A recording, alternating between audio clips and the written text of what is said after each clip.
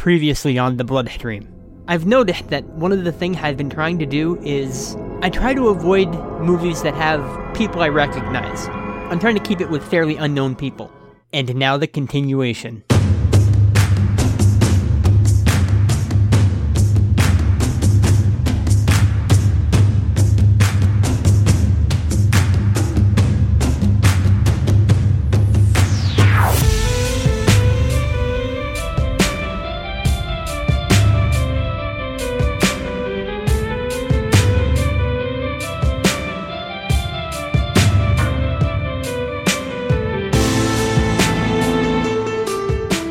Welcome aboard, streamers. This is episode 10 of The Bloodstream, and this week I'm going to be taking a look at Pound Horror, or hashtag horror, or just horror, because I am not calling this movie hashtag horror throughout the whole damn thing. If you're familiar with this movie, as I pointed out in the intro, yeah, there's some big names in this movie. We've got Timothy Hutton, Chloe Sevigny, one or two others, but this movie gets a pass on that because it largely focuses on a group of 12-year-old girls who are largely unknown. It still has a few of those big names in it, so I was kinda hesitant to do this, but the way everyone's been talking about it, I was curious, and I figured I would get back to the original idea that Court mentioned of sitting down watching a movie and you don't know, it might actually turn out to be good. Since this is from IFC Midnight, and they have a tendency at least to put out quality movies, there was a chance that sitting down to watch this, I might actually see a decent movie. Yeah, I should have thought that one through a little bit better. The plot is pretty simple. You've got a group of girls hanging out together, people start dying, and it's a mystery as to who's doing it, why they're doing it. You know the drill, it's the typical thing, just kind of updated into the modern age, because the movie brings in a lot of the stuff with cell phones and social media, and works in some social commentary. So there's your setup. I'm gonna play the trailer, and I'll be back in a minute.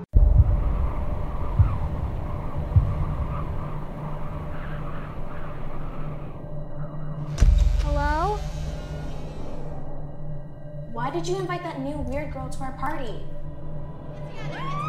No matter how bad it gets, you're 12. You're not going to remember any of these people later in life. Do you understand?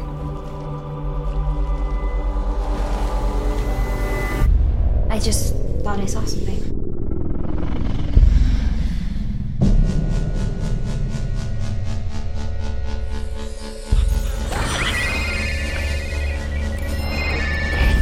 Real. It wasn't real. It's not real. It's not real. Hello? Enjoy yourselves now while you're young. It doesn't last long. It's never gonna be okay ever again. I got attacked. I don't know who it was. I couldn't see it.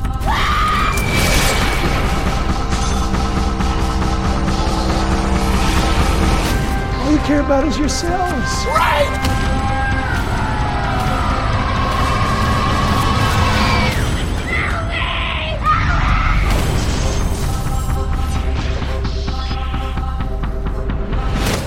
The movie opens up with Balthazar Getty and the woman in his Ferrari. We don't see clearly what's going on inside the car, but he clearly blew her mind. This is the sexual situation equivalent of a horror movie saying, your imagination can fill in the blanks better than we ever could, isn't it? After their sexual encounter, she gets out of the car and he drives away, and she's wearing a trench coat, high heels, and if you watched carefully, she's just wearing some negligee underneath. This is the middle of nowhere, in the winter, and it's snowing. Enjoy your frostbite! It should be no surprise that he's having an affair on his wife, and it's no surprise to her either, because she calls him up, chews him out on it. It's clearly one of those situations where it's keeping him happy, it's keeping the marriage together for what tenuous reasons they have. But then, holy crap, he gets slashed in the neck, and the killer goes on, finds the redhead, kills her too, and these characters are never seen in the movie again. They're referenced a few times, but largely that's a waste of Balthazar Getty. And as the redhead is killed, it fades into the most aggravating opening credits sequence I have ever seen. I took a really crappy video of it with my tablet because that was the only option I had. I posted it on YouTube. I'll try to remember to post the link in the show notes Failing that, there will be a link on the Facebook group, because this travesty needs to be seen. It's a rain of emoticons over and over again, and they slam the names on the screen for a half second each. It's just this assault of social media sounds, visuals. It's too much. The only good thing about it is it's a mercifully short opening credit sequence. But the reason it is so short is because everything goes by so fast, you don't know what's going on. So that was pointless. After the assault to my senses and good taste, we cut to Natasha Lyonne dropping off her character's daughter to have a sleepover with some friends. Friends is a loose term since it's clear they're not really friends. It's, one of those situations where the new girl is kind of being invited into the group to see if she fits in. She doesn't really. Most of the girls are from wealthy, well-to-do families, and this kid is from the poorer side of town, so there's some clashing there. When she comes into the house, and we're gonna find out later, this is the home of Balthazar Getty's character, his wife, and their kid, Sophie. This family is involved in the art world, so there's a table full of really creepy, arty masks, and strange, incomprehensible art all over the place, melting figures. There's a pulsating, hard-boiled egg sculpture thing on the wall, so hello nightmare fuel. If nothing else, this movie could freak the kids out on atmosphere alone. You don't even need a killer. So after Sam wanders around a bit, she finally finds the girls, and she clearly doesn't fit in there. But for now, we cut to another kid, Kat, talking with her dad, and that's when Timothy Hutton comes into the plot. They're talking about cyberbullying, the kids' usage of phones, and I'm just gonna drop in a clip right here. You can't just leave. Okay? No matter how bad it gets, you're 12. I mean, if ever it gets that bad, you call me. All right? That's what you'll do. Yes, Danny, I I want agree. you to learn something. I want you to pay attention. I want you to focus. I want you to concentrate. All this other thing that you do with your friends, picking on each other, bullying each other, whatever it is, I want you to stop doing that. That's going to stop.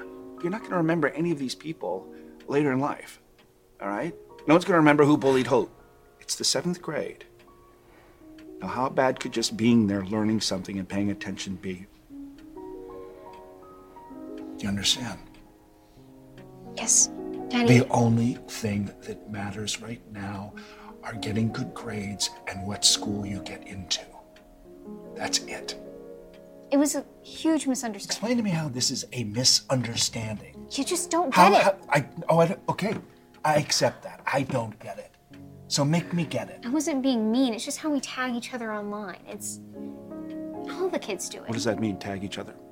It's kind of like a nickname, like a username. What do you mean? It doesn't matter. It's fine. It's not mean. That's all you have to know. It's not. Then why is he telling me it is? Because some people think it is. I don't want not. you to lie to me. I want you to tell me what's really going on. Because he's saying one thing, you left, you're not supposed to do that, and he told me that you are picking on some of the other girls. Girls that I thought were your friends. They are my friends. Then why is he telling me that? Because, I don't know. Okay, look, it doesn't matter. Here's the thing. You did something wrong, you're going to pay the price. Okay, that's the way it works. You do something wrong, you have to, because if you don't pay now, eventually you are going to pay later. Better to do it now. Yes, sir.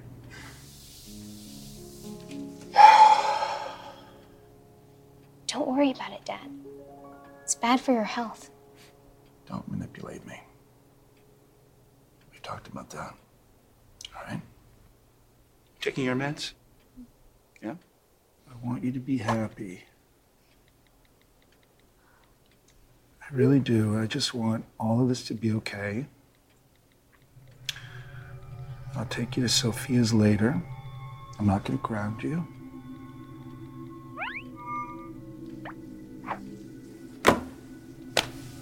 But I think our takeaway here is that we need to try harder. I'm trying as hard as I can. You try harder. I hate you.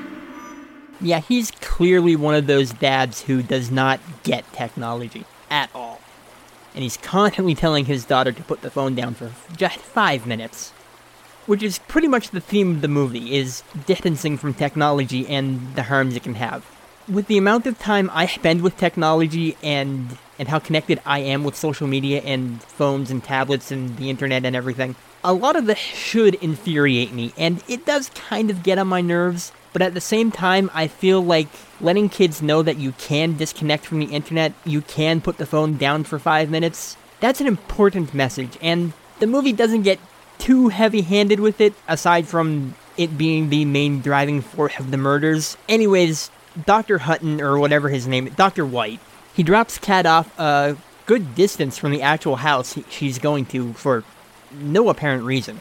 What is it with people getting out of cars in this movie tons of distance from where they want to end up, and then wandering through the woods? This is the worst idea to have in a horror movie. I get, if you can't get somewhere, you're walking alone and you cut through the woods. But this is deliberately dropping someone off outside the woods, both the redhead at the start of the movie, now Kat, and it's like, alright, dropping you off here, have fun, don't get killed in the woods. Kat manages to not get killed in the woods, and as she's walking up to Sophia's house, she stops, takes a picture of it, and we see the picture loaded into this Match 3 Candy Crush kind of game that makes no sense whatsoever, because it somehow matches with photos that are already there. It creates a match, she gets points for it. I don't understand this game whatsoever, and the movie keeps flashing back to it as an interstitial. If you're going to be doing stuff about social media, at least try to create some verisimilitude with an actual thing. It's really annoying because it's more fun, loud, jackpot machine type sounds. And if that wasn't bad enough, every time they go to this scene, they end it with the pound sign, either somehow whipping out a knife and slashing its own throat, or pulling a gun. It's this annoying animated character that is just there to be annoying. But while Kat's wandering through the woods up to the house, we cut to inside the house where Alex is talking to a friend of hers about the history behind the house. It's a little bit gruesome, it's kind of dark, which Kat overhears the story as she walks through the door. We're going to listen in too. Did Harry tell you anything about the rumors? The old legend of this place? No. Why, was it a brothel or something? No. It was designed and built by this friend of Warhol. This artist, Ray Jameson, he made all of his darkest and most disturbing pieces when he was living here. You know, the stuff that goes for a fortune now. Wait, that's the guy that Harry's obsessed with. Yeah, I'm sure that's why he bought the place. Ray Jameson went crazy here. There was this legendary party where Ray Jameson's psychic gave this reading. Supposedly she tapped into that this is the place where the vortex of the four winds converge. Oh, shit! Do you want me to help you? No, don't worry. Just tell me. Much later that same night, Ray Jameson ended up brutally killing all of these people that wouldn't leave his party. Haven't you always wanted to do that? I mean, but he actually did. That's really fucking dark. Anyway, his body vanished. They never found him. Supposedly he committed suicide on this property, but they never found the body. And spoiler! That has absolutely nothing to do with what's going on. Cool story, nice atmosphere, not related. So the girls are all here, they're hanging out, just, being kids, being girls, trying out lots of the clothes that are in the closets there that are owned by Sophia and Alex even lets them into her vault of jewelry. The girls are pretty much your typical adolescents, they're doing the girl thing, trying on clothes, snapping photos, being self-centered. They get a little bit catty towards each other, with Kat being the worst of it, and then she has an explanation of why she doesn't really like that kind of stuff, and that's the next clip. What do you think? You look like a sausage in that. A fat little sausage from the Stanford Mall. Kat, you're so mean. No, I'm not. It's funny, and you laughed. So nothing is mean if you laugh. And you laughed. If you didn't laugh, then you can say it was mean. That's the rule. Alex heads out to an AA meeting while still being kinda drunk, leaving the kids to play with the clothes and jewelry on their own. There's even more standing around, snapping photos, more of the annoying hashtag character thing. Really long, drawn out. It's not terrible, but at the same time, you kind of want to get on with the plot at this point. There's only so much you can stand around watching kids taking photos of themselves and posting them online. at least something happens when we realize that Alex kind of forgot something else besides jewelry is in the jewelry vault. And that would be a gun, which naturally is found by the kids. What are you saying about me, bitches?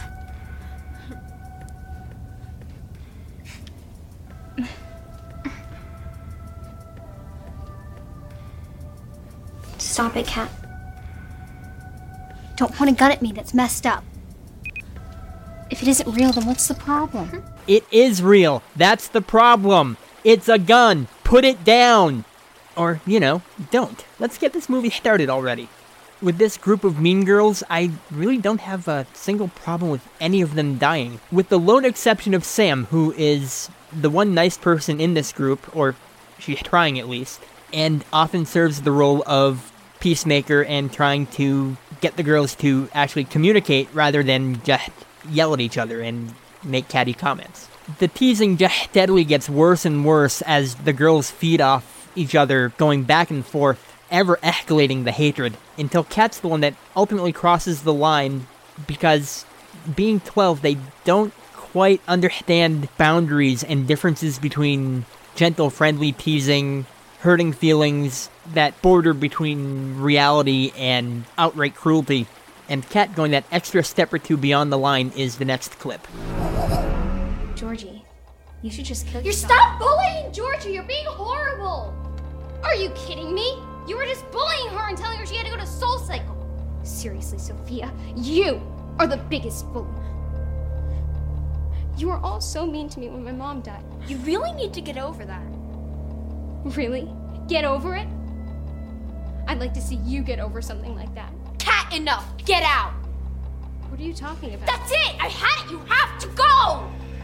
I could call you a car. Are you showing off your new friend? I'm gonna call my mom and get us a ride home. No, I invited you. Anyway, Georgie, you're such a poser. All you do is eat. That's why Sophia keeps you around. Next to you, she'll always look skinnier and prettier. What did you just say? Yeah, really? Enough! Get out! You're seriously kicking me out? I'm sorry. We always say this stupid stuff to each other. I really didn't mean to hurt your feelings, Georgie, I swear. We'll see you tomorrow, okay? Listen, Kat! If I forgive you right away, you will never stop! Sophia, please let Kat stay. We were all just having fun. Fine. If Kat goes, I go too. No, you stay. Don't you want to? Kat, you have to go. Please leave when your host asks you politely.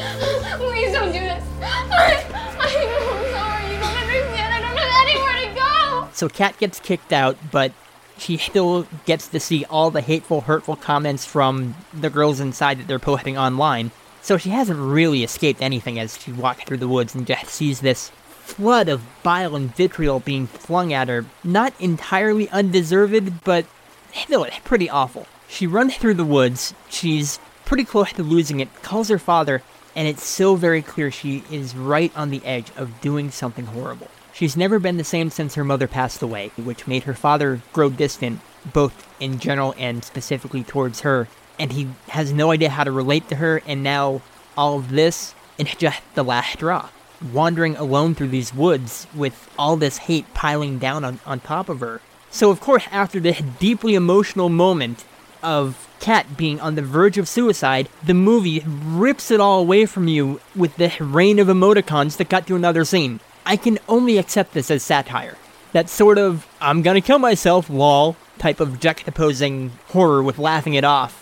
If that's what they're going for, it misses the mark. But after the emoticon rain, we get more attempts at gripping emotion as Georgie, the large overweight girl, gets a picture of her posted online, and that gets the usual hateful thing commented on about that as well. It dawns on her that this is what she's going to be remembered for. This picture is going to follow her for the rest of her life. She's only 12, and this is blowing up social media. It's a really great moment about kids and social media and the dangers they face now with bullying and things that will follow them forever, and what parents have to teach kids nowadays and they have to be aware of. This movie genuinely has stuff to say, and it doesn't do a terrible job at saying it when it gets into it. But all this leads into the girls hunkered down with their phones in the separate corners of the room, not really interacting with each other, as the bullying on Georgie piles on until Sam has the brilliant idea, with a bit of Georgie's help, in the next clip. Can't you just stop looking at that? Maybe turn it off for a while? Put it down? Can't you do that? That's impossible. No one can do that.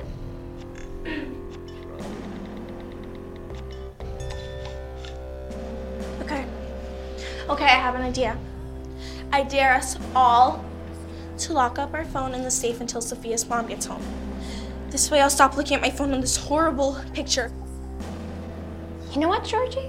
I actually agree with you for once. Yeah, then we can hang out with each other and not be on our phones all the time. Oh God.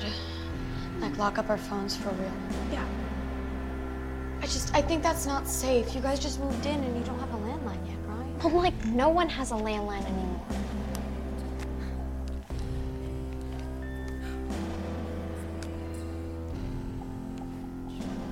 But I can't lock my phone in the safe. My mom might call. Your mom is not calling you. She knows you're here. She knows you're fine, so come on.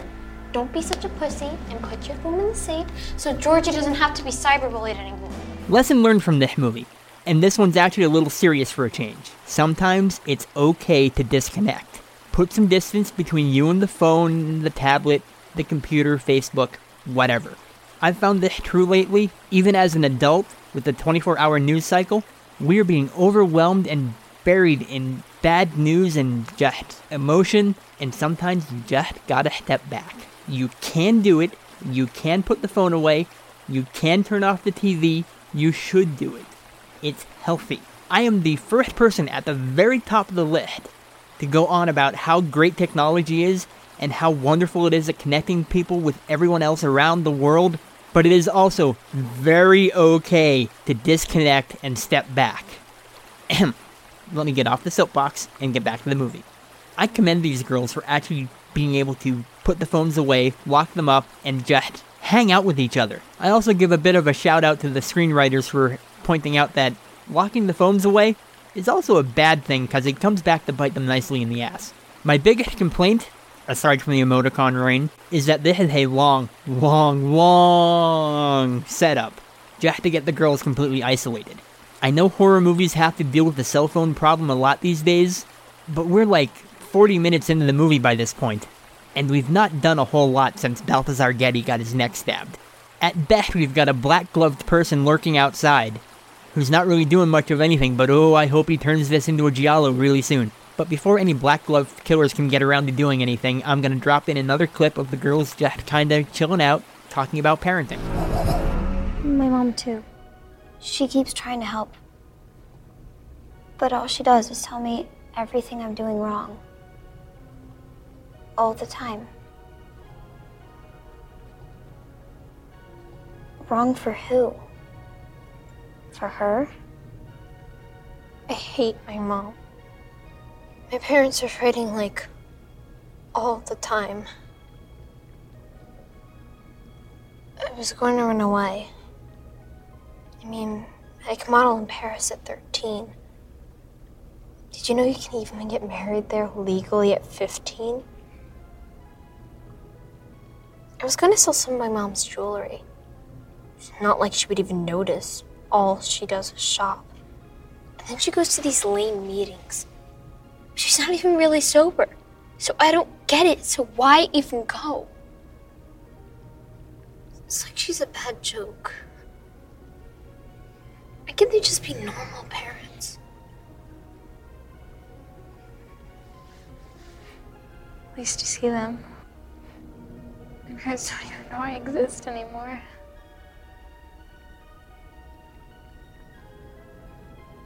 And they work all the time.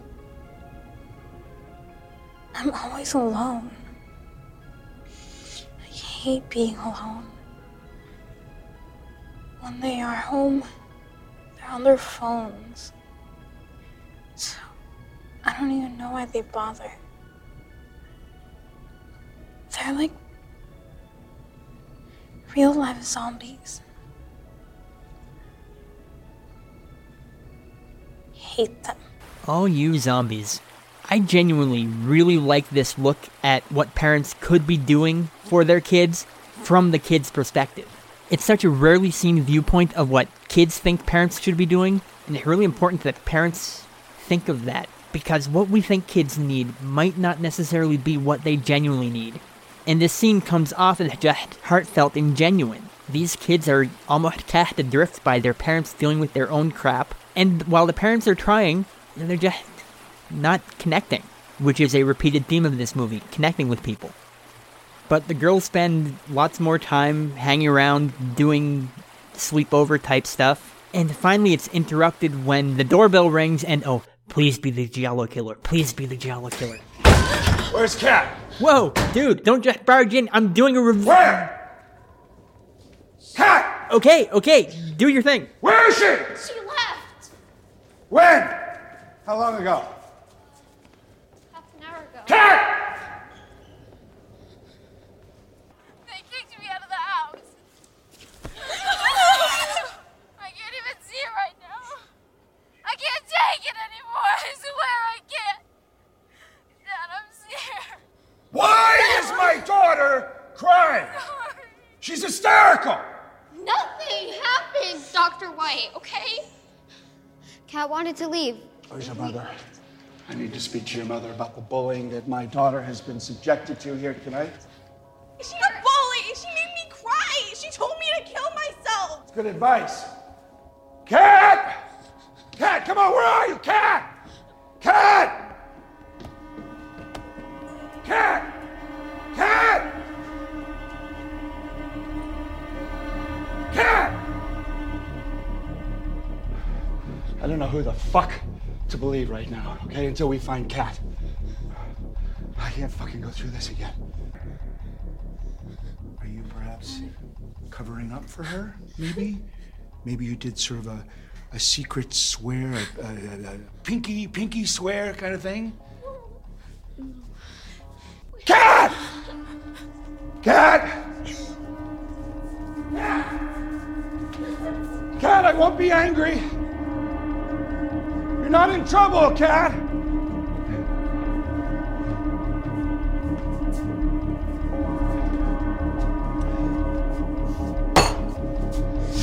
You've been drinking? Huh? Have you been drinking? No. Huh? No. Yes, you have been drinking. You've been drinking, haven't you? You've been drinking, haven't you? Have you been drinking? You're 12! You've been drinking! All of you! A bunch of 12-year-olds drinking. Dr. White, it was my mother. Fucking believe anything you say? You're all drunk! I mean, something could have happened to her! Why would you let her leave? Why didn't anyone call me? I could have come and picked her up! All you care about is yourselves, right? It's easier that way, right? It's fucking easier that way! Do you give a shit about anyone? Do you? Do you care about anyone? I really swear she went home. Are you an idiot? She didn't go home, I was just there. What part of that do you not understand? How'd it get burned? How'd it get burned? Yeah, this guy's not winning Father of the Year awards anytime soon. On the one hand, I do empathize with Hutton being pissed at his daughter going missing. On the other hand, it's really uncomfortable watching him rain down cruelty on 12-year-old girls. The audio is just a portion of it. The way he handles them, touches them, it's just creepy and wrong, and at the same time an over-the-top performance, and really creepy and unsettling. Sam is the one that finally pipes up and says, look, let's go find Kat, which is a good follow-through on the relationship they've set up with the two of them. She's repeatedly tried to defend her friend, was going to go with her when she got kicked out in the first place. Characterization is important, but out in the woods all she finds is the bloody car, so oh good, at least that plot's coming back into the movie. Sam rushes back to the house, tells them what she found. Sophia recognizes the car as her father's, and does not believe what Sam is saying. She must be lying again, and kicks Sam out of the house.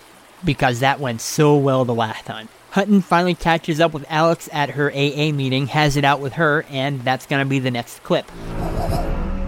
Jesus fucking Christ, Alex. Jesus Christ. How could you leave the kids unsupervised like that after what happened last year? Come on, really? What are you doing? Calm down. Just take it easy, Michael. Relax. Breathe, okay? They're just 12-year-old girls having some silly melodrama. I'm sure they'll get over it in a minute. Your daughter and her fucked up friends have kicked Catherine out of the house. That's what's going on now, okay? And now I can't find her anywhere. She's not at my house, she's not at yours, and I'm concerned. Shh, calm down. I'm sure Kat is just fine. Listen to me. I'm taking care of myself right now. It's just for an hour and a half. The girls are 12. They're almost teenagers. They're fine home alone for an hour. They're not wild animals. Yeah, you're correct. They're not animals. They're fucking beasts. Okay, and they've humiliated and bullied Catherine to such a severe degree that I'm going to press charges against you. You have to let this go, Michael. Remember the light. Absolute certainty. You can make anything happen. Just be positive. Manifest this. Your spiritual bullshit is not going to work now, Alex. I think that you should come to the meeting with me. Surrender. Give your job over to the This light. is fucking insane! You are much more of a fucking nightmare than you've ever been. You just turned out to be a fucking complete useless fucking human being. And if I were you, I would just kill myself. So, you should kill yourself is pretty much this entire family's go-to insult, isn't it? Hutton heads off and joins the Wandering Through the Woods gang as he yells into his phone at his daughter and yells out into the bleak nothingness of winter. And I nearly blew coffee all over my computer because of this. Cat! Cat! Kitty, cat! Come on, I got some soup and a sandwich for you. Sophia's also gone running off out into the woods to find her dad's car and get confirmation on what Sam was saying, and, well, she finds the car, she finds her dad, and she finds her dad's slashed neck. So, oops, maybe you shouldn't have kicked another person out of your house. Night falls, the girls are just kinda lounging around, and this is the most laid-back slasher movie. These girls have done nothing but party and sit around for almost an hour. Please just do something. Finally, one of the girls sits up and is like, "Did you guys hear what I heard?" No, we did not. It sounded like a scream from the basement. No, there was no scream whatsoever. Nothing. Not a sound on the entire soundtrack. Guys, this sounds like a trap. She might be the killer. But instead of going to investigate the scream that did not happen, the kids just sit there and continue to do nothing. But Sam is actually wandering around the basement, and she does actually let out a scream that no one hears, but she screams because she found the girl that ran away when Hutton was doing his thing with all the girls, and the rest of the group continued to completely forget about. Finally, stuff is happening. It's only taken 75 minutes to get there. The killer stabs at Sam, but doesn't do enough damage to fatally wound her, and the girl runs off into the woods. I suspected she was going to run right into Kat in the middle of the woods in the dark of night, when no one could find her whatsoever in the daylight, but it ended up not happening for reasons which will become apparent shortly, and you might be able to figure it out by now. Kat's the killer! The other two girls are still sitting around in the living room goofing around as people are dying and screaming around them, and they're not hearing it this time, when all of a sudden they hear a phone go off. And before I can go, "Hey, wait a minute, I thought they were all locked up," they pick up the phone and one of the girls says, "That's Dr. White's phone." How do they know it's specifically Dr. Hutton's phone? Let's assume it's Dr. Hutton's phone for a second. Wasn't he just using it outside, in the woods, to yell for his daughter? Kitty, cat! How did it get inside the house, on the floor, underneath the couch, or wherever it was? Does logic of cause and effect not exist in this movie? And on top of that, they just start using the phone, browsing around through his stuff, and watching video of Ava, the girl that ran off, as she's being chased and murdered. Does Dr. Hutton not even have a passcode on his phone? In fairness, this guy's passing familiarity with technology, I could see him not putting a passcode on. So after watching their friend get murdered, the girls drop the phone and continue to sit around and do nothing. This is why nothing is happening. The slasher is waiting for them to come down into the basement, find his handiwork, and the girl just sit there. Sam's running through the woods, finds Sophia running through the woods, and they both decide to team up and get the phones out of lockup, call for help, do anything they can to get someone out there. See what happens when you work together, kids? Shit gets done. Sophia gets a little bit waylaid by being terrified by Timothy Hutton stalking through the woods, and I'll be honest, if I ran into him in the woods in the dark at night, I'd be terrified too. Sam gets back to the house, dives into the pool where Sophia said the safe key was, and that's when the killer decides to show up to try to drown Sam. Now you show up? finally got tired of standing outside in the snow. But fortunately, Hutton starts banging on the windows, scares off the killer, so Sam manages to survive, get the key, get out of the pool, and get the phones. The killer is frustrated at not getting to kill Sam, so finds Georgie, slashes her throat, and I noticed the screen took on a definite yellow tint at this point. I've been making the occasional giallo joke, and this movie doesn't quite qualify, although I'd be surprised if the director wasn't aware of giallos and wasn't trying to make some connections there. If anything, the absurdity of this plot is definitely straight out of the Giallo handbook. Sam frantically tries to get any of the phones to work as the killer shows up to try to make another stab at killing her. Sam barely manages to close the vault door before the killer gets to her, and it's back to Sophia. She shows up, Hutton's there trying to help Sam, and the movie finally reveals who the killer is. What's going on? Let me go. Calm down. Tell me what happened. Someone call an ambulance. There's some kids down here. I'm scared.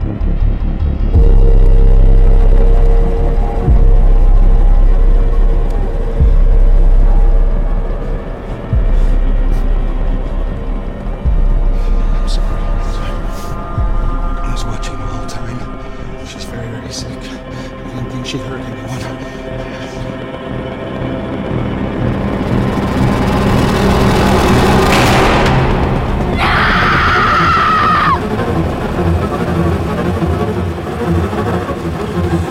It wasn't him. It was Cat. It's never gonna be okay ever again. Sophia shows up, thinks Hutton's doing something he shouldn't be doing, shoots him in the back, and that's not going to help Kat's mental state any. Both her parents are now dead, and she just saw her father get killed by the person she probably hates most in the world. So we've established that Kat is the killer. Okay, fine. That works for most of the movie, but how does that explain Balthazar Getty and the redhead getting killed at the start of the movie? That happened so early on in the plot, it was literally first thing in the morning as we saw Alex was just getting up and getting dressed. And that was before Kat was dropped off there to go to the party. So did she walk out there, kill the two in the Ferrari, and then walk all the way home to be driven back out there later? Kat and Sam come face to face in a wonderfully shot scene. I will say this, the cinematography of this movie is genuinely great when it's not raining emoticons on the screen. And while Sam is standing there with a gun at her friend, she eventually decides she's not going to kill her best friend, and Kat decides to take her own life by slashing her throat, just as Alex drives up to witness the entire affair. The movie crashes to a halt with a news clip trying to explain away what happened, and if that's the story going around, it kind of robs the story of a lot of the emotion it had, but it also kind of works with the whole internet culture kind of thing going on. The tragedy is now online for the world to see. The horrific images were splashed across social media. The images were followed and liked by millions of people who stood by and did nothing.